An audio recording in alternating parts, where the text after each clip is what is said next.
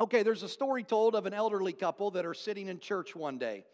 As the pastor's preaching a message, the wife of the couple starts to notice that she has a terrible stomach ache, and because of that, she notices that she has some gas. So, after a while, it starts to get more uncomfortable for her, and so she finally looks at her husband and she says, "Honey, I have such a bad stomach ache, and I have a lot of gas. I'm just so thankful that they're silent. What should I do?" Her husband looks at her and says, "Well, for starters, I'd get new batteries for your hearing aid." You got to say that one's good. There's your joke of the day. I wasn't going to tell a joke today, but some of you get mad at me when I don't give you your weekly joke. So I want to keep you happy. So there you go. Well, today we're going to be starting a brand new series. It's going to take us up to Easter. I'm pretty confident of that. Based on the book of Ephesians that I'm calling Adulting. Ephesians is a great letter. It's written by the Apostle Paul that basically outlines the maturing process of a believer. Now, the story of Paul coming to the city of Ephesus is pretty interesting, and you can read about that in Acts chapter 19. But Ephesus was a huge city. At this time that this was written, it was the epicenter for worship for most of the Greek and Roman gods. And for over 2 years, Paul had a very effective ministry presence in Ephesus, and due to that, many people became followers of Jesus directly related to Paul's ministry in the city. However, some of the Jews did not like the fact that he was preaching to the Gentiles because the Gentiles are getting saved, and so they tried to kill him. He's eventually arrested in Rome, but rather than being thrown into a prison, he's put on house arrest.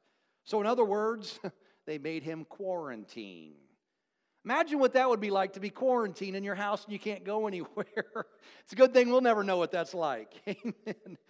But while he's in Rome on house arrest, he wrote this letter to the people of Ephesus that he had won to Christ. The first half of the letter, chapters 1 through 3, Paul explains the story of the gospel. That's what we're going to be talking about today. Second half of the letter, chapters 4 through 6, Paul explains how the gospel story should now affect how we live every part of our lives, how it should affect us personally, how it should affect our families, how it should affect us in our community. So let's get started. If you have your Bible or Bible app, go ahead and turn to Ephesians chapter 1. We're going to actually be reading the first 14 verses of this chapter today. Then we're going to come back and we're going to break it down. Primarily, there's two things listed, same thought that I'm going to focus on today, and I'll show you that.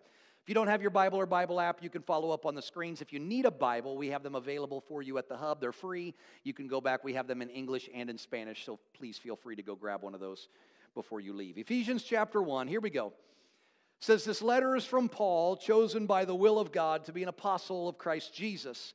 I'm writing to God's holy people in Ephesus who are faithful followers of Christ Jesus. May God our Father and the Lord Jesus Christ give you grace and peace. All praise to God, the Father of our Lord Jesus Christ, who has blessed us with every spiritual blessing in the heavenly realms because we are united with Christ. Even before He made the world, God loved us and He chose us in Christ to be holy and without fault in His eyes." Verse 5, God decided in advance to adopt us into His own family by bringing us to Himself through Jesus Christ. This is what He wanted to do, and it gave Him great pleasure. Now, verse 6, this is the first thing I want you to really focus on. He says, "So we praise God for the glorious grace He has poured out on us who belong to His dear Son. He is so rich in kindness and grace that He purchased our freedom with the blood of His Son, and He forgave our sins. He has showered His kindness on us, along with all wisdom and understanding. God has now revealed to us His mysterious will regarding Christ, which is to fulfill His own good plan. And this is the plan. At the right time, He will bring everything together under the authority of Christ, everything in heaven and on earth. Furthermore, because we are united with Christ, we have received an inheritance from God, for He chose us in advance, and He makes everything work out according to His plan." Verse 12, God's purpose was that we Jews were the first to trust in Christ would bring praise and glory to God. And now you Gentiles have also heard the truth, the good news that God saves you. And when you believed in Christ, He identified you as His own by giving you the Holy Spirit, which He promised long ago. Verse 14, the Spirit is God's guarantee that He will give us the inheritance He promised and that He has purchased us to be His own people. Now here it is. He did this, talking about salvation, He did this so that we would praise and glorify Him. I'm calling this message the meaning of it all. Father, for the next few moments, I ask that you would give me the mind of Christ. God, I believe that this truth here that Paul is trying to explain is very relevant for us today and for those in the future. And God, it's truly, this truth is a game changer for us if we would just grab hold of this. It's a hard truth. It's not something that we like to hear. And so, God, I just pray for the next few moments that you would anoint these words, that they would touch the ears of the people, that they would change the hearts of the people, not because of who I am, but because of who you are. And so, God, I just want to thank you for your anointing today. Thank you for your word and for your truth that has the power to change us. In Jesus' name, amen. A few years ago, a poll was taken, and the question was asked, what is the meaning of life? Have you ever asked that? Have you ever wondered that? What is the meaning of life?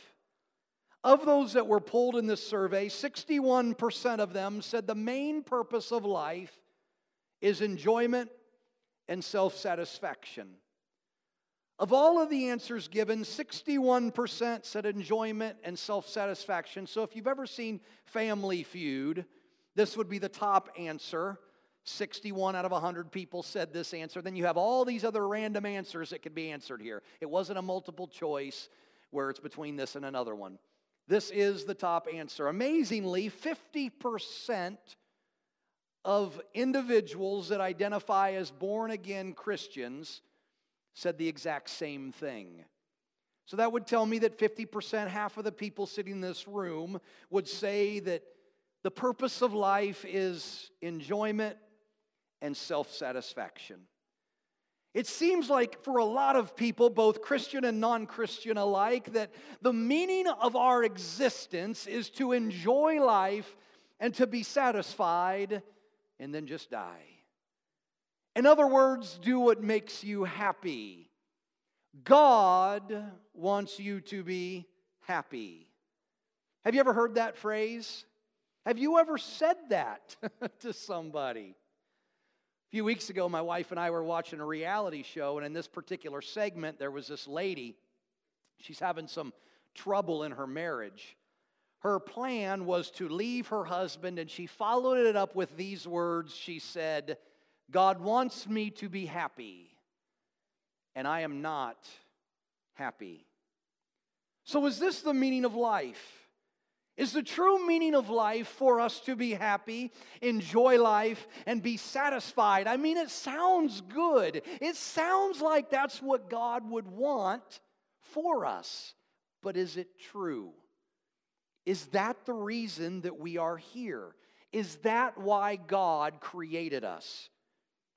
Looking at the big picture, did God place us on this earth merely to enjoy this life and then be satisfied? Because according to the stats, most people believe that to be true, Christian or not. They believe that's why we're here. If you're familiar with American history, you may have heard about a woman by the name of Hetty Green. Hetty Green is in the Guinness Book of World Records as America's greatest miser. Now, a miser is one that is known to hoard wealth and spend as little as possible. My family would probably say that was me, but that's not. That was Hetty to the core. When she died in 1916, she left an estate value of more than $100 million. Now, $100 million is a lot today, but this was 1916. So if you adjust for inflation, that $100 million would be the equivalent of $2.5 billion today. So she was extremely wealthy. But Hetty Green was so cheap that she ate cold oatmeal because it was too expensive to heat the water to warm it.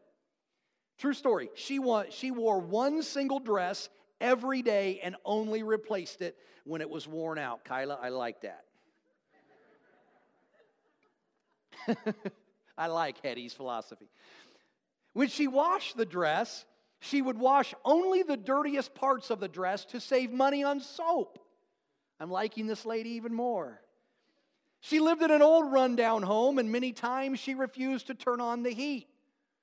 Her own son had a severe leg injury, but she had difficulty finding a free clinic to treat him, and she delayed so long he had to have his leg amputated.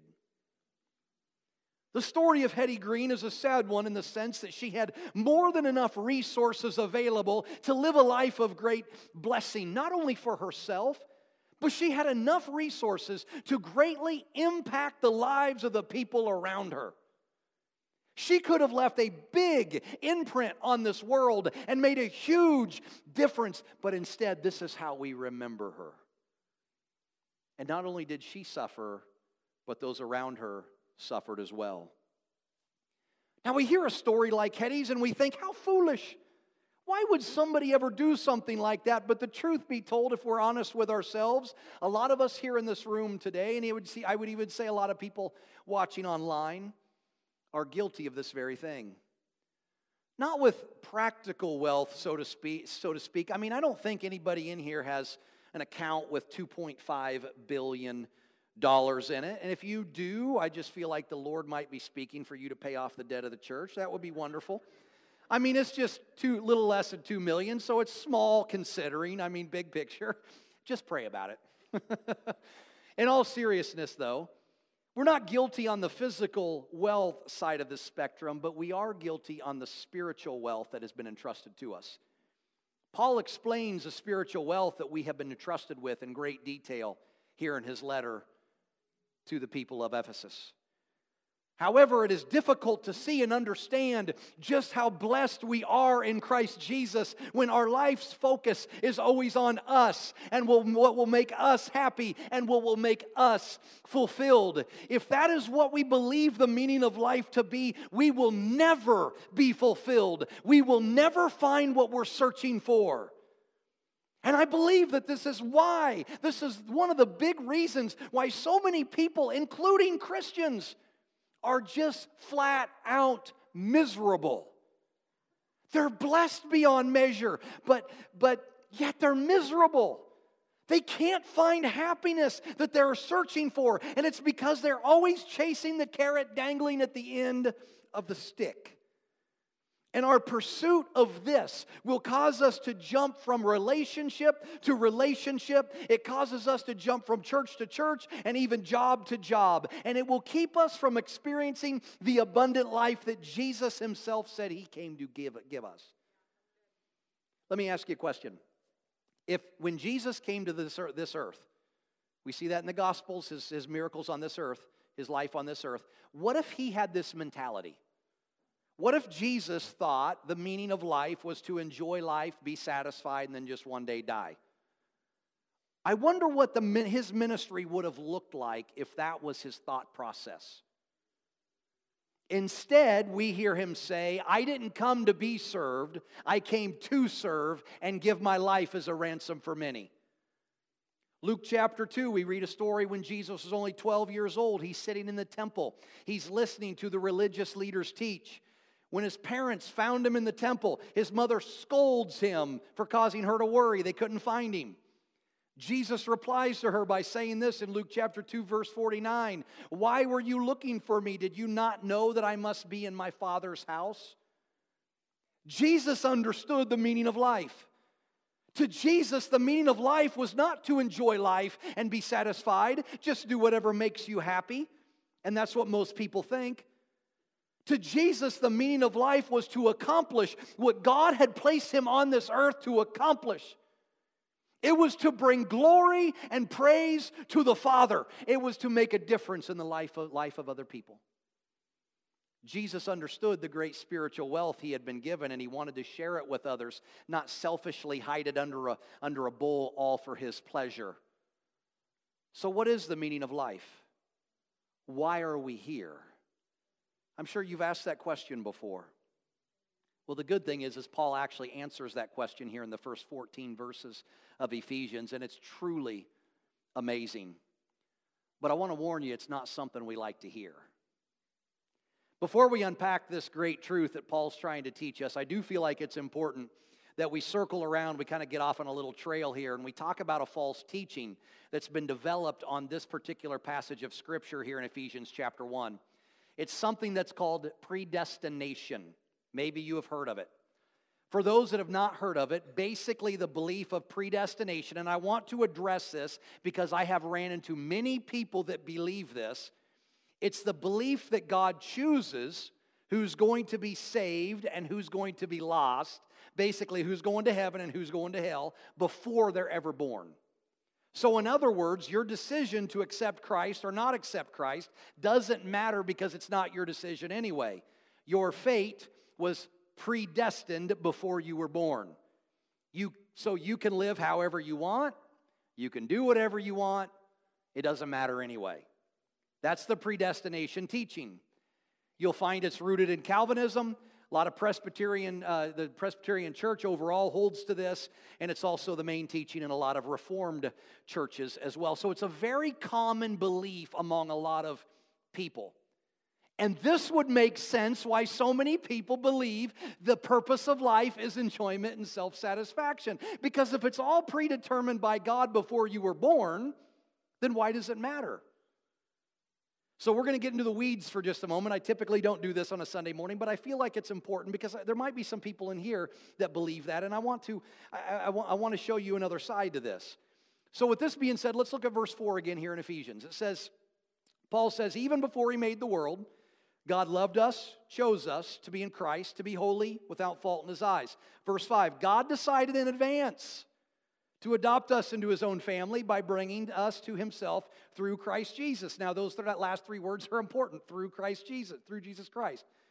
This is what he wanted to do, and it gave him great pleasure. Now, people who believe in this teaching of predestination, they're going to say, look, it clearly says right there that God chose before he made the world who was going to be saved. It says God decided in advance long before you and I were ever born. Okay, well, let's see what the rest of the Word of God says. Let's see if we can find something to help clarify this a bit. 1 Peter chapter 1, verse 18. This is the New King James translation here. Here's what it says. Knowing that you are not redeemed with corruptible things like silver or gold, from your aimless conduct received by tradition from your fathers, but with the precious blood of Christ. Did you see that? It says we were redeemed not by corruptible things. You can't buy salvation, but with the precious blood of Jesus Christ, as a lamb without blemish and without spot. Verse 20, he indeed, now he is Jesus. Jesus was foreordained before the foundation of the world, but was manifest in these last times, who through him believe in God, who raised him from the dead and gave him glory, so that your faith and hope are in God. Now watch. It clearly says that Christ was foreordained before the foundation of the world. Foreordained comes from the Greek word progniskao, and it means know beforehand, select in advance. Back to Ephesians chapter 1. The word in verse 5 that we see, advance, meaning decided in advance, comes from the Greek word porizio, and it means, now watch, it means know beforehand, select in advance. These two words, although different, they have the same meaning in the original Greek. So Paul says in Ephesians that God decided in advance, or he predestined adoption of us to himself as sons through who? Through Jesus Christ. Jesus was the one that was foreordained. Jesus was the one that was predestined. In other words, God decided in advance, should we fall into sin, what he was going to do to bring us back into his family. Jesus going to the cross was already set up, and it was planned, and we see that in Genesis chapter 3 when we fell into sin. When we fell into sin, God already had a plan to redeem us. In other words, he decided in advance. This is what he tells the serpent. God tells the serpent in Genesis chapter 3 and verse 15. He says, and I will cause hostility, this is after the fall, between you and the woman, the serpent and the woman, and between your offspring and her offspring, he will strike your head, you will strike his heel. The offspring of woman would strike the head of the serpent, but the serpent would strike his heel. This was a reference of what was to come. This is what God had planned in advance to reconcile us back to him. This was a reference to the cross. Jesus was God's plan of redemption. Jesus was predestined.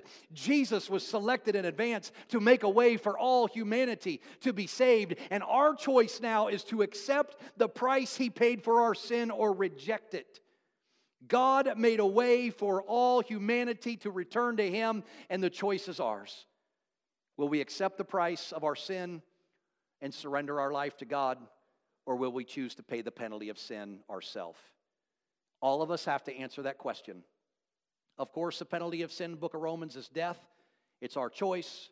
The price has been paid.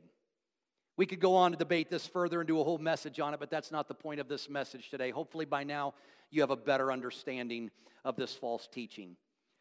Basically, if you believe that we are pre-selected before we're born or on where we will spend eternity, then why does anything even matter? There basically is no meaning to life at that point. If that is the belief, we might as well just do whatever we want, whatever makes us happy at that point, and live however we want. It doesn't matter anyway. Do you see how now this all ties together? So let's move on. With that being said, the key to what Paul is trying to say is found here in verse 6. Let's read verse 5 and 6 again and then start putting all this together. God decided in advance to adopt us into his own family by bringing us to himself through Jesus Christ. This is what he wanted to do, and it gave him great pleasure. So, we praise God for the glorious grace he has poured out on us who belong to his dear Son.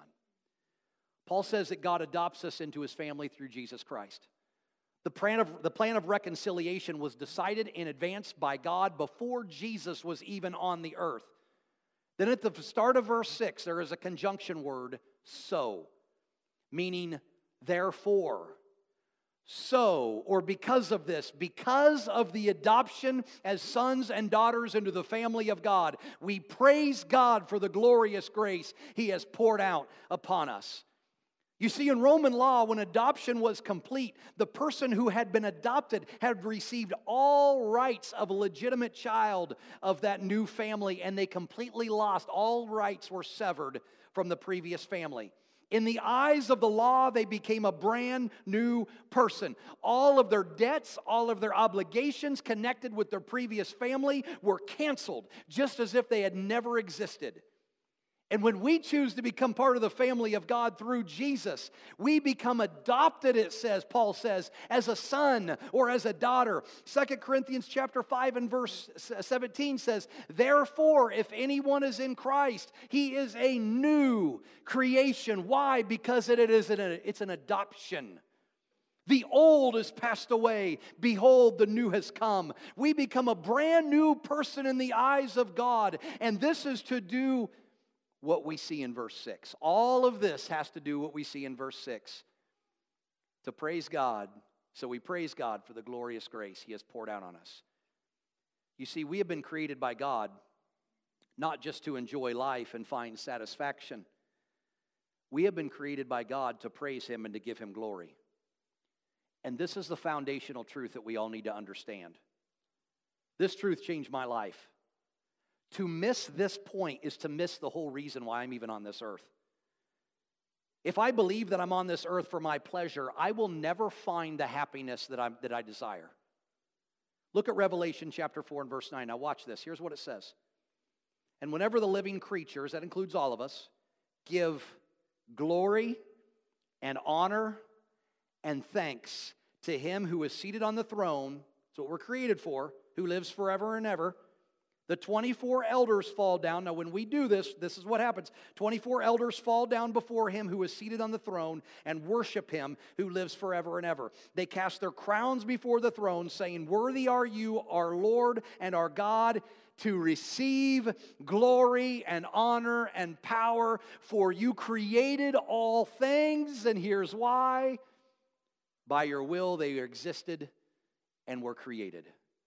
Notice the last verse says, by your will they existed and created. By your will, by God's will, you and I exist. We were created for this. This is the reason we are here. This is why I exist. This is the meaning of life. So what does by your will mean? The word will is translated from the Greek word thelema, and it means desire or plan. So when these 24 elders are worshiping God, they're saying, by your plan, for this reason, they exist and were created. So now we see, putting all of this together, that we exist, or we were created to praise God and give Him glory.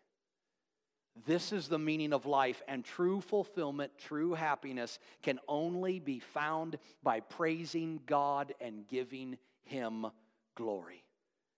Because that's what we've been created for. You will not find it anywhere else. I was not put on this earth to chase after things and bring myself pleasure. The world tells you that's how you will find happiness. But if you've been alive long enough, you know that's a lie. I was put on this earth to bring God pleasure, to give God glory. And that's what Paul is trying to relay to us. It's a very foundational truth. According to Scripture, I exist to bring glory to God. I exist to please my Father in heaven, to do what He wants me to do. Now, this truth really bugs some of us. We don't like to hear this. We like to think that the world revolves around us. And so we like to, this isn't what my itching ears want to hear today. I don't like to hear this. I don't like to hear that the purpose of my life is to see, not seek after things that are pleasing to me. But the result of chasing after these things I desire is I never find the one true thing I'm searching for, true happiness and fulfillment. Philosopher Eric Hoffer wrote, "The search for happiness is one of the chief sources of unhappiness." Our search, our pursuit of happiness always seems to be a little bit beyond our reach. It's always a little bit difficult to grab a hold of. Happiness, we say, it'll be in the next relationship. I'll find my happiness in the next marriage. I'll find my happiness in the next experience. I'll find my happiness in the next thing I own. If I would just buy that and I would own that, I would be happy. Happiness will be in the next accomplishment. If I just get that degree, if I just accomplish this, then I will be happy. And we chase, and we chase, and we chase. And God says, I did not create you for that. That is why you are always empty instead of experiencing the fulfillment that I desire for you. I created you to praise me and bring me glory, and you will only find true happiness there. For example, we say things like, if I get married, I'll be happy. So we get married. Then after a few years, we start to say, I don't really like this Yahoo anymore. I don't really like him. I'm not happy anymore. And God wants me to be happy. God never designed for the person you're married to make you happy. If you're looking for your happiness in the person you're married to, you will always be disappointed. It's not found in them, it's found in Him. And until you root yourself and you anchor yourself in that, you will always be miserable. So, they're not making me happy anymore. I'm just going to divorce them, because then I'll be happy. I'll be happy if I get a divorce. Or, I think if I just had some children, I'd be happy. Amen. But then after the kids come along, it turns to, if I could just get rid of these kids, I would be happy. I need to do this. I need to do that. I think an affair would make me happy. I think doing this over here would make me happy. And God is shouting, I did not create you for that. You keep searching for the thing you desire in the wrong places, and it can only be found in me. You see, when we seek to fulfill the purpose that God created us for, which is to glorify Him, to anchor Him, we find true happiness. And at that point, it doesn't matter what's going on around us, because our anchor is in Him. And so we can go through some stuff in life, and we can go through some tragedy in life, and it will not shake us because we don't have our happiness and our purpose there. We have it in Him. It changes everything. It changes everything.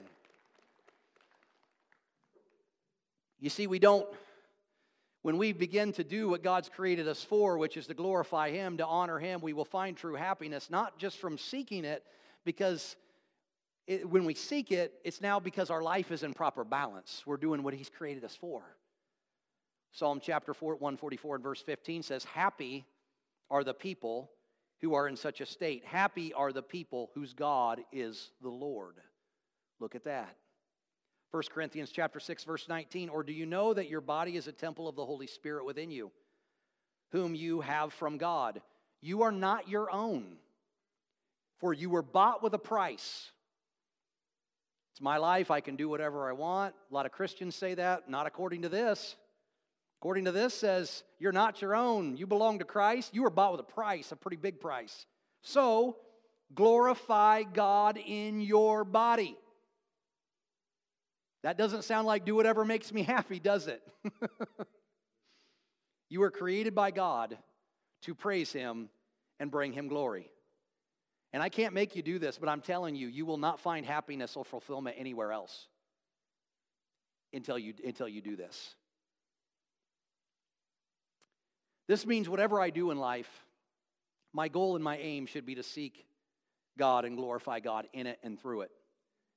It might be academics, it might be sports, it might be business, it might be marriage, it might be raising kids, whatever it is.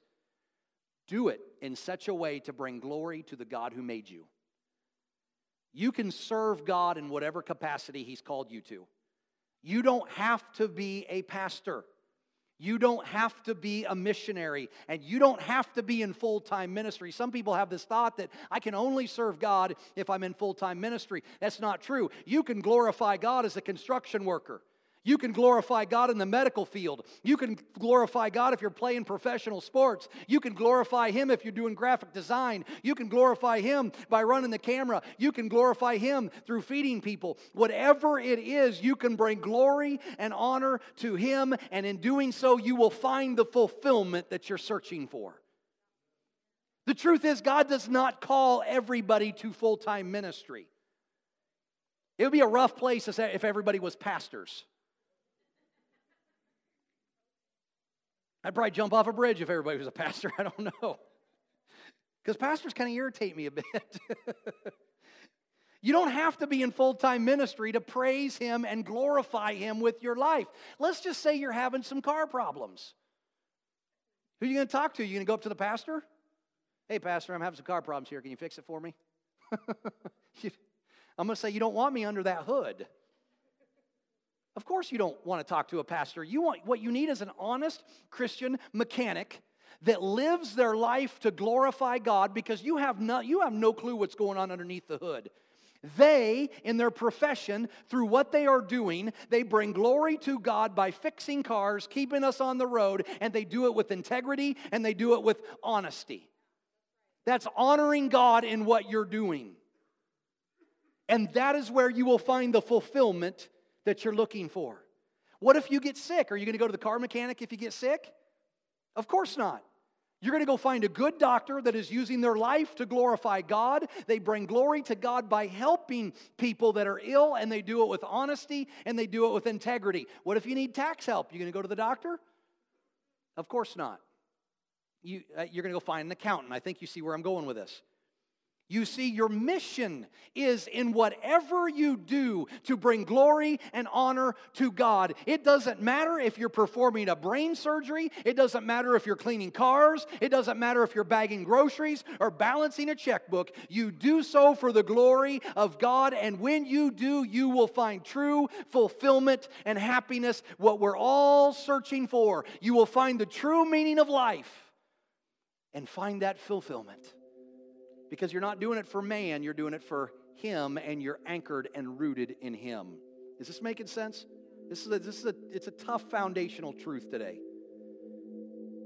I'm going to wrap this up. Colossians chapter 3, verse 23. This is one of my favorite scriptures. It says, whatever you do,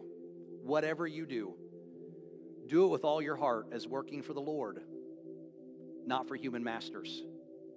Since you know that you will receive an inheritance from the Lord, are you going to receive it from the human master? Are you going to receive it from man? No, it says you're going to receive the inheritance from the Lord as a reward. It is the Lord Christ you are serving. You make food at the local fast food restaurant. Make that food as if Jesus is going to eat what you're making. This is my thought process. When I'm scrubbing spots out of the carpet, that's what I try to keep in mind. Am I perfect? No. This is a tough truth. But God, I'm doing this for you. No one sees it. No one cares. I'm doing this for you. You see it, God. That's all that's important. I'm doing it for you. And that's where I want to stay grounded. You clean cars or houses, do it as if that car or house belongs to the Lord. This kind of makes you look at your job a little bit differently. Rather than doing as little as I can to get by and collect a paycheck and get out of there, it shifts our perspective. And we leave jobs because, my employer isn't being nice to me, and I'm like, but if your focus is here instead of here, you're able to weather this better. Balance any checkbook, balance that checkbook as if it were God's checkbook. Whatever you do, do it as if you're working for the Lord. You will get discouraged really fast if your desire is the praise of man. 10 times out of 10, guaranteed every time, you will get discouraged if your prime motivation is you're trying to find fulfillment in life, you're trying to find happiness, is through man coming along and patting you on the shoulder, because man will fail you every time. But if you truly do it for the Lord, you won't need the praise of man, because you have already found what you're looking for. Whatever you do, work at it with all your heart, as working for the Lord, not for human masters. Since you know you will receive an inheritance from the Lord as a reward, it is the Lord Christ you are serving. Can I have you bow your heads and close your eyes? Father, I just want to thank you for this truth. It's a foundation truth, kind of into the weeds message. But Lord, it is so important. And I believe there's people in here that needed to hear this today. And when they walk out of this place, they're going to look at life a bit differently. Rather than playing the victim and always feel like the world is against them, they're going to shift their focus and they're going to begin to praise you and glorify you in all that they do. And the result of that will be that they will truly find what they're looking for, because this is what you have created us to do. And so, Father, today I just ask for those, Lord, that this wouldn't be another message that we just walk out of here and say, great message, and forget about it. This would be a message that God changes our life. This would be a truth that every day this week, God, that would come back to us. And when we're doing a task that we feel like is unfair or we don't want to do, that we would turn our eyes heavenward and we would say, I'm going to do this for you, God. I'm going to do it with a good attitude, because I'm not serving man, I'm serving you. And I want to glorify you through what I'm doing right now. And God, we thank you for that. Thank you, God, for your word. Thank you for your truth today that has the power to change our lives. In Jesus' name.